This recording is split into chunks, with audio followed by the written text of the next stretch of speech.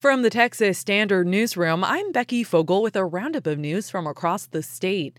A new study finds women in Texas often pay more for auto insurance than men simply because of their gender. Even when factors like driving record, age, and address were the same, on average, female motorists were charged $56 more per year.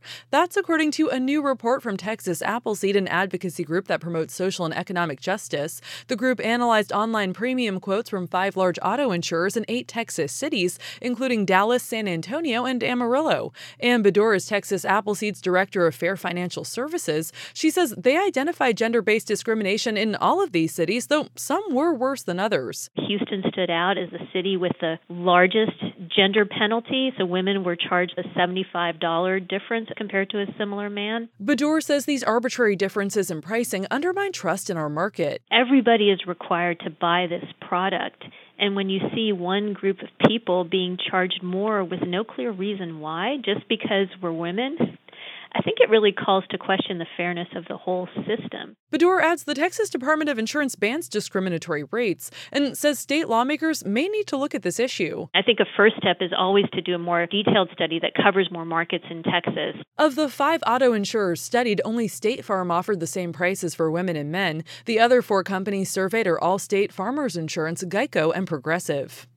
The Texas Parks Department says it's concerned about the Trump administration's plans for a border wall through a South Texas park. As Houston Public Media's Travis Bubinik reports, Texas has previously told the feds the park could have to shut down if the wall gets built there. Homeland Security is planning about 17 miles of wall and road building in Hidalgo County. Part of that would cut through Benson-Rio Grande Valley State Park, a local birdwatching destination.